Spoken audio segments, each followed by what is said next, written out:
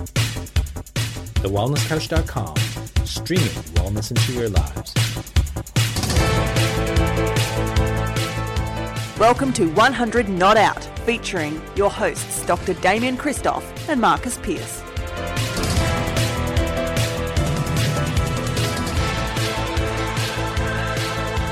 Hello and welcome to 100 Not Out, a weekly show dedicated to helping you master the art of aging well. Marcus Pearce here with you, and as always, it gives me great pleasure to introduce for the 309th time on the podcast, the founder of Forage Cereal, the wellness guy himself. He is Dr. Damien Christoph. Hello, brother. Hello, brother. How are you? Mate, I'm awesome. I've just dropped the kids off to school, and I'm back. I've just confirmed our first wave of Ikaria 2019 attendees. We are absolutely ready to rock and roll. I know people have already bought their flights. You've bought your flights. Yep, got my flights. I'll buy my flights in the next couple of weeks. And mate, I'm in an exciting phase. I feel like Sebe, my beautiful angel wife, might be, she'd hate me saying this, but I feel like she is over the hump with her pregnancy. Like, she's had a very tough 20 weeks. I think she's 22 weeks tomorrow. It's been hard for her. Yeah. And she's again, I say that what is it? Touch wood. Touch my Mobi workspace stand up desk, touch wood. My Mobi workspace, touch yours. Yeah. And but I'm in a very, very I'm pumped. And I get to speak to you, and I saw you last week in the flesh. It's so much excitement. It's definitely a great space. Great time. It's all good. And football starts in 2 weeks. Football starts in 2 weeks. And we had the wellness breakthrough on the weekend. Yes, and do you know how much forage they consumed? A lot. I saw you chucking it around. That's well-mixed forage too, by the way. 20 kilos. 20 kilos. Just over 2 breakfasts.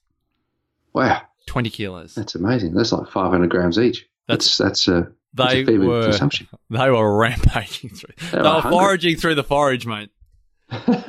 So that's incredible. But after we climbed to 1,000 steps 2 days in a row, so they should be. They deserved it. Absolutely, yes. They deserved it. And of course they were intermittent fasting, between sleep and breakfast. So they were. I love it. I figured out the other day that if Pearce family has dinner at about 6 o'clock and breakfast at about 7:30 in the morning. It's 13 and a half hours. 13 and a half hours? Mm-hmm. Does that mean I well, you might round it up to say 14. Yeah. So let's say it's 14:10. At the 14:10, didn't Steph Lowe, Real Food Real, Wellness Couch team out of ours, talk about 14:10 at the summit? Or is it more like 16:8? Am I just drawing a line? I was as crooked as a dog that day, so I don't remember much. Apparently I was on stage. I don't really know. I was definitely expressing. Your voice was gone.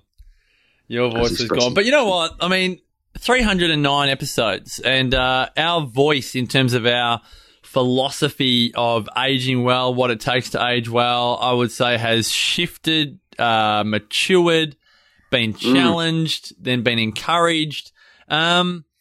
There's a couple of things happening at the moment. One that you brought to my attention yesterday, which could, for some people, could bring a level of despondency in terms of just how sick as Australians will say as a nation, but also just how reliant we are on medication, but then also how many people are being impacted by medication, especially when it's been given at the right time, at the right dose, and all the rest of it. Would you be happy to share with our listeners what's come across your desk? And I think it's important that we have a chat about it, because it's the statistics are quite challenging, and I think all of our listeners will be able to relate to it to a point. Yeah, totally, mate. Look, you think about the word wellness and where the wellness guys came from, and the wellness couch, where that came from, and its intention. The whole intention behind this wellness movement was to avoid drugs and surgery. That's essentially what it's all about, as much as you can. So if you can avoid going on medication, then you're doing pretty well. And if you've had to have medication, then you've had to have medication. But the goal would be to not have to use medication long term. That's the goal, really, of wellness. And to also then live long, healthy, well life. And so people are trying to work out ways in which they can hack that. And you and I often tongue-in-cheek joke about some of the things that people do to hack this longevity thing when there's people around the world that are doing it just by, kind of living life. But when you look at the reasons why you might not want to do medication, this report was published only a few weeks ago by the Australian, what's it called, the PSA, the Pharmaceutical Society of Australia. And they are the peak body representing pharmacists and pharmacy in Australia. And so their concern is with safety, much the same as, say, the Chiropractic Board of Australia is concerned with patient safety. The PSA is concerned with the safety of patients. So in other words, the safety of the population that are taking drugs. So this report comes out, and just when you look at the executive summary of the report, it's a 32-page report, well compiled. And it's interesting because these sorts of statistics aren't readily available on things like the ABS, the Australian Bureau of Statistics. You can't just Google search this stuff and it comes up with it. Like in America, you can find out this information very, very easily. But in Australia, we don't get this information. So we've only really been, I suppose, assuming it. In America, it's very well known of all the medical hazards and the pharmaceutical interventions and that sort of stuff, and it's not really well known here. So this report is welcomed, and it's good for us all to reflect on this report, to be reminded that medication, whilst it has its place, should be one of those things that you use a long time after lifestyle interventions taken place, so that you can, affect your life and make things better without having to use the drugs. That's preferentially, and this is the reason why. And so, if you're okay, PC, I'll just go into some of these numbers. I think the stats are massive. Yeah, I think that's really important for people to know. This isn't just an idea, and this isn't just a random group. This is the peak body, and they're sharing the major stats. This is it, and they're concerned with the safety of Australians. This is what's important. So it's not that they're representing pharmacy or big pharma or the government or whatever else. They're representing the safety of the patients. This is a really important thing to keep in mind. So the actual report is entitled Medicine Safety Report. So essentially, the next point that they make is take care. So they're saying Medicine Safety Report, take care, and there's a number of different photos on there that indicate that people love each other, which is true. But there's also concern about one another, and which I think is really nice. And when you read these numbers, you kind of go, yeah, there's definitely cause for concern. And so it's broken into a number of different chapters. One of the chapters is called Medication-Related Hospital Admissions. And this might be surprising for some people, but the extent of the problem is this, that 250,000 hospital admissions annually are a result of medication-related problems in Australia. Now, I don't know about you, Piercy, but to go to a hospital is a big deal for me. So if I was to rock on down to the hospital, something big's happened. I've broken a bone. Yep. I've got an infection. I've been bitten by a snake or bitten by a spider, something like that. It's big. Yep. So to rock onto a hospital is a big deal. And 250,000 hospital admissions this year or last year in 2018, 2019 were as a result of medication-related problems. That's unbelievable. I'm just trying to do the maths in terms of how often that's happening. 250,000, I just look at as 2.5 MCGs. But, how many a week? That's 1% of the population. 1,000 a week. That's 700 a day. Yeah. That's 30 an hour. Is that 30 an hour? That's one every 2 minutes. No, honestly, it's one every 2 minutes that are on a medication and they're feeling not right because of that medication. Let's say, for example, let's put this into context. Let's say, for example, an A380. You're not a Boeing, an Airbus A380, full of passengers. Let's say it holds 400 passengers. Let's just round it up to 500.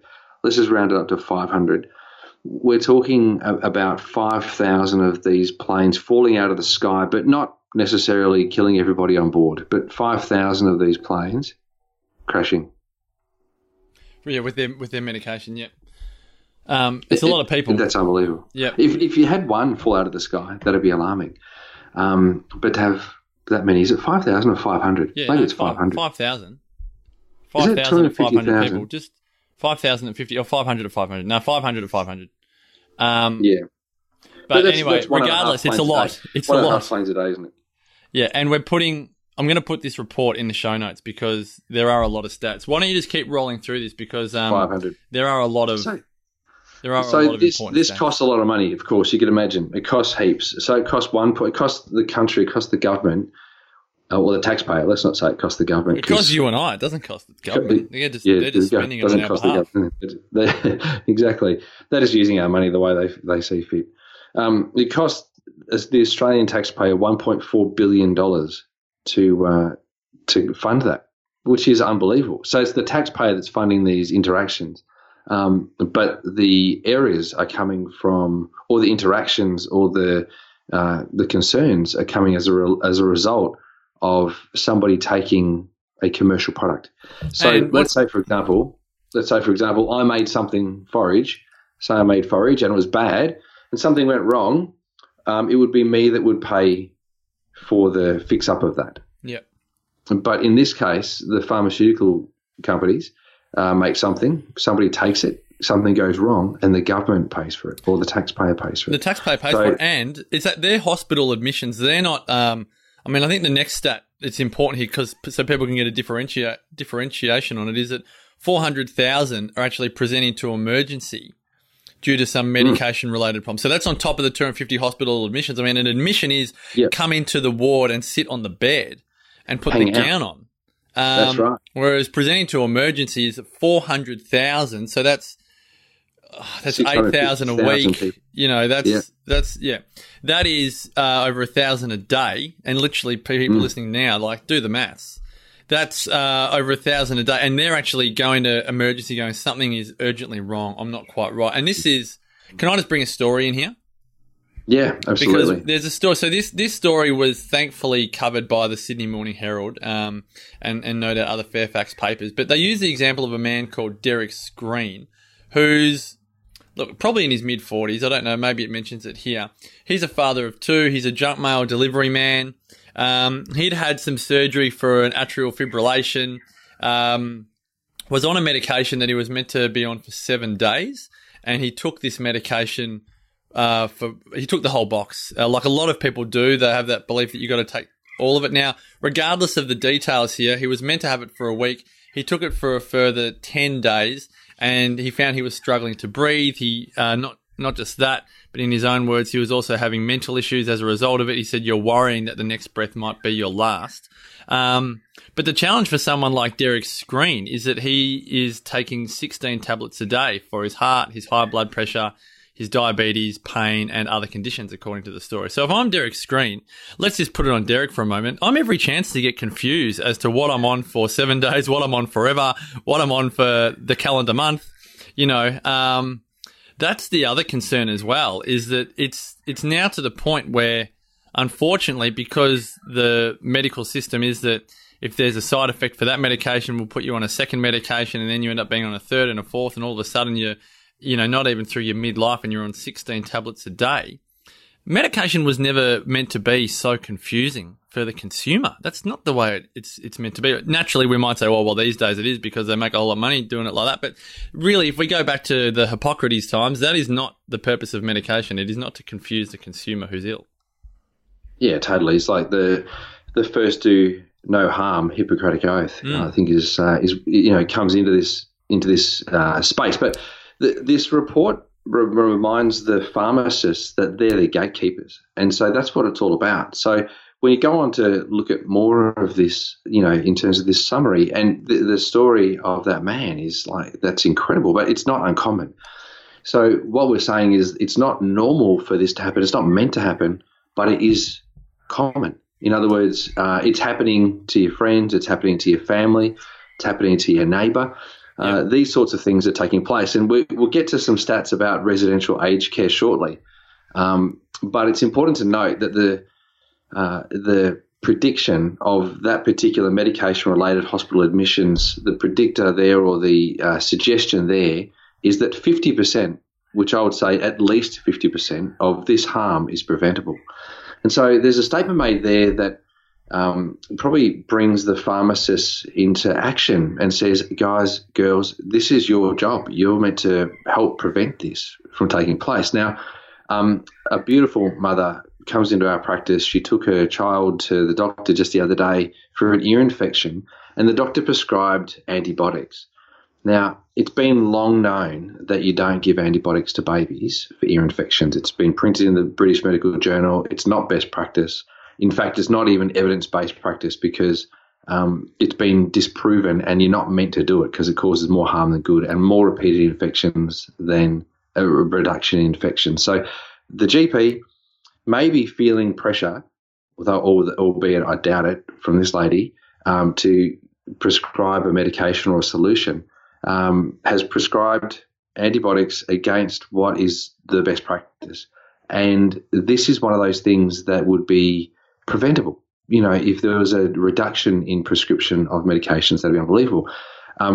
Cale Brock at a seminar just the other day mentioned that Australia prescribes 9 times more antibiotics than anywhere else in the world per capita. Wow. And so that's off the scale. Like 9 times. It blows my mind that we would prescribe that much more. But anyway, that was the stat. And that's that. So you look at this, and so all these people rock onto hospital, and they go into hospitals, but there's other people that go to hospitals for other reasons as well. And it says here that in the after hospital discharge, in the notes, you know, for this particular part of the report, it says 3 in 5 hospital discharge summaries where pharmacists are not involved in their preparation have at least one medication error. That means that 60% of people who don't have a pharmacist involved in the preparation of the post-hospital treatment plan, 60% of them have one error in their medication plan. It's just a massive waste of time and a massive risk, money, and a massive risk on people's lives and livelihood. Like 3 in 5. Can you imagine if 3 in 5 of your what's the word? It's not accurate to say in 3 in 5 of your adjustments or recommendations for practice members as they walked out were erroneous. But like 60% of the recommendations are incorrect. And again, this isn't just an idea. This is coming from the peak body. Like 3 in 5. Like the last time I went to hospital and had this type of, you know, after hospital discharge was 2010 when I broke my shoulder, and they're recommending, you know, all the painkillers and the rest. But I would have had no idea that there's as good as a 60% chance that what was on that sheet was actually not correct. I mean, that's what it's saying. Yeah, it's saying that there'll be at least one medication error. So let's say, for example, you were given 3 drugs to take after you left hospital. It's expected that there'll be at least one of those will be wrong 60% of the time. If the pharmacist hasn't been involved. Yeah, so where the I don't know pharmacist isn't involved. But who's normally involved, Damo? Is it normal? If it's not the pharmacist, is it the GP? And if it's not the GP, is it the specialist? Yeah, you'll have the specialist and the GP. You'll have a nurse involved, and a pharmacist should be involved. Yeah, so basically, what they're saying here. Yeah, sorry, go on. Yeah, basically what they're saying here is that a pharmacist should be involved in order to decrease the risk, which I think is a great idea. Surgeons are great at doing surgery. Specialists obviously specialise in a particular, modality, which is important. And the nurses are attending to the care of the patient in many other ways, but the person who's in charge and should be in charge of the drug allocation and to kind of oversee the prescription should be the pharmacist. And so they're saying this is our job. This is what we should be there. Please make sure that we're involved in this process because we can save lives. And that's I think as listeners and as consumers, for all of our 100 Not Out listeners listening to this is going to happen. It might not happen to you, but it will happen to your family where you're going to be in charge of the hospital after hospital discharge. So you want to make sure, if it's for your mum or your dad or anyone in your families, that any preparation that is being done or any treatment plan has been overseen by a pharmacist. Because look, I know if it's my dad, there's no way I'll be convincing him to maybe look at his philosophy around medication. In after hospital discharge, that's not the point. The point is accuracy. No. And I think I would want to make sure as a son that if my dad's been given a list of recommended medications, that it's been a pharmacist and not the specialist or the surgeon, as you say, Damo, who's great at doing surgery, but the pharmacist who's at the top of their game, ideally well researched in what to recommend, is actually the one. And interactions. I think drug interactions is important too, you know. Can you define drug interactions? Because I had to ask you exactly what that meant before we recorded. Yeah. Well, so there's a bunch of different effects that happen from taking drugs. Some are called the intended effect and others are called the side effect. But they're all effects of the drug. So when you look at taking a prescribed medication, there's something's going to happen. And this is what is expected and this is what's not expected. When you take multiple drugs, then there's crossovers. So let's say, for example, we take 2 drugs and they're both metabolized in the same way through the liver. In other words, they're activated in the liver through the same pathway. That will affect the way in which another drug works. And so what can also happen is that you might take 2, 3, 4, 5 or 6 drugs that have an interaction with each other that either potentiates it and increases the risk of harm, or decreases the effectiveness of the drug and also increases the risk of harm. Or it might actually create a whole new problem because the drug combination actually, becomes quite, I'll use this word for drama, explosive. It creates a change within the body that's absolutely unintended, but will happen when these drugs get combined. And that is not an uncommon response. That's the challenge, isn't it? Damo, I think we need to give this issue, and that's what it is, a double episode, because we've already been going on this for 20 minutes plus. So why don't we pause and resume this conversation on the next episode of 100 Not Out, because we want to talk about the community effects, as you've mentioned a number of times, Damo, people that our listeners know, that your neighbours and your family and people in the street are massively impacted by adverse medication events. We also want to talk about this as we get older. How do we actually protect ourselves and insure ourselves against becoming these statistics? I think that's a really important conversation. And there's still quite a bit to talk about just if we do find ourselves in the hospital system and then we do go back to our daily lives, how do we navigate that as well? We'll discuss all of that and more on the next episode of 100 Not Out. Thanks for getting into the hard stuff, Damo, the meat and the sandwich. This is like a community service announcement. This is important stuff that, honestly, it is buried in the newspapers. It's not front page leads. It's not page 2 or 3. It is buried. And it's really important to talk about because, as you said, this is our parents, our siblings, our friends, our best friends, our cousins, our neighbours, and our community at large. And so we really hope that you've enjoyed and been informed on this episode of 100 Not Out. Do share the report. It's in the show notes here. Have a look at it yourself. Have a look at the executive summary and beyond. Share it with your friends and family who you think would be interested in it. If you love having these deep and meaningfuls, why not join us in Ikaria, the Greek island where people forget to die?